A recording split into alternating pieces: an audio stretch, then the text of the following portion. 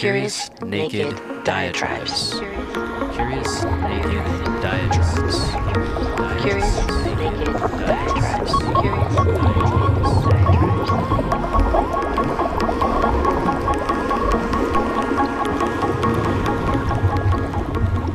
This conjunction of an immense military establishment and a large arms industry is new in the American experience.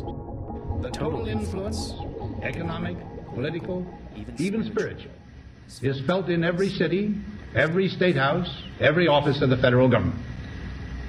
We recognize the imperative need for this development, yet we must not fail to comprehend its grave implications.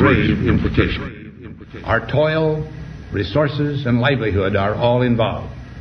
So is the very structure of our society. In the councils of government, we must guard against the acquisition of unwarranted influence, whether sought or unsought, by the military-industrial complex. The potential for the disastrous rise of misplaced power exists and will persist. This speech by former U.S. President Dwight D. Eisenhower was given 62 years ago, when the Cold War was in full swing. And yet to this very day, I would argue, the United States has never fully reckoned with these grave implications. Interestingly, it was noted by Eisenhower biographer Jeffrey Parrott that in an earlier version of that same speech, the term used was military-industrial congressional complex, but that the word congressional was later dropped, obscuring the U.S. government's role in expanding the war industry. So, about this industry, the so-called defense industry. According to research by the Peter G. Peterson Foundation, the United States currently spends $877 billion per year on defense. That's more than the next 10 countries combined.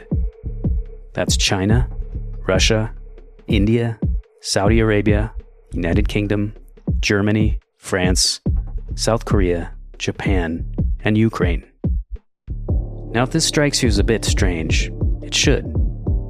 Peter Vine, author of Base Nation, revealed on Democracy Now! In February this year that the United States also has around 750 military bases outside the 50 states, and counting.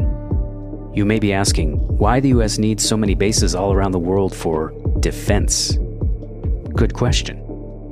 Maybe it's because the U.S. isn't really interested in defense. And when we take a closer look at the industry, we can begin to see that war is money. War is business. Just ask the people who make all the bombs, the missiles, the jet fighters. The folks at Lockheed Martin, Raytheon, Boeing, Northrop Grumman, General Dynamics. The list goes on and on.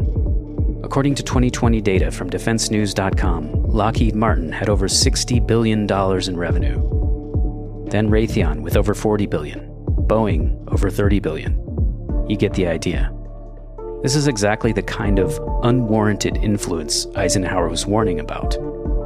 Long after the end of the Cold War, there always seems to be a new danger lurking, a new threat to democracy, a new enemy to fight. Coincidence?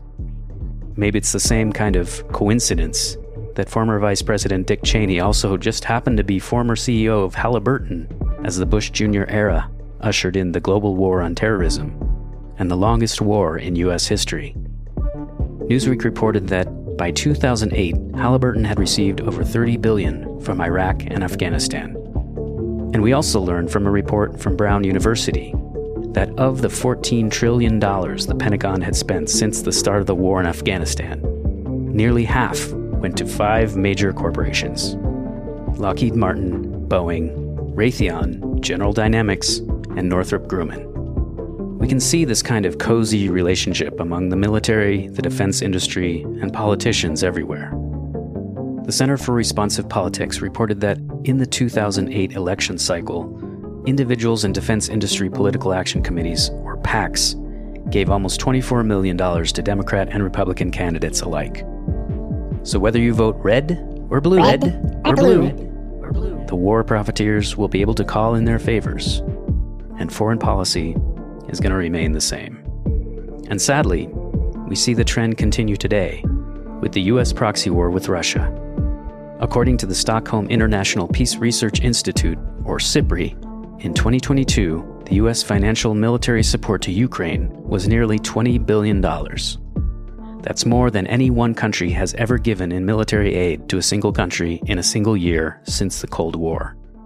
That sure seems like a lot. But remember, that only represents about 2% of the total US military budget.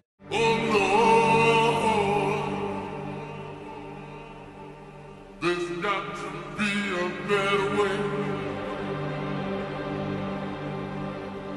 Say it again. There's got to be a better way. Yeah. What is it good for?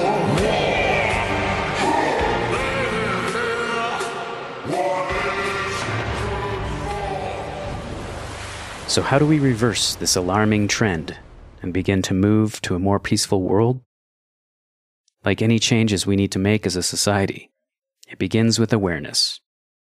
We have to be able to face the reality of what we're dealing with. And that's much less daunting if we do it together, with an open mind and open eyes. I don't expect you to believe everything I've said in this episode. Do your own research. I'll provide links to all my sources in the show notes. I hope you found this episode helpful, and I hope you'll stay curious and stay tuned. Curious Naked Diatribes is a production of Javi Media. New episodes first and third Tuesdays.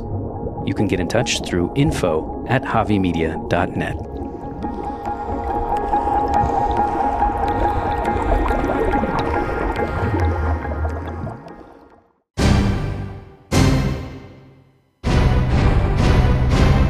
Javi Media.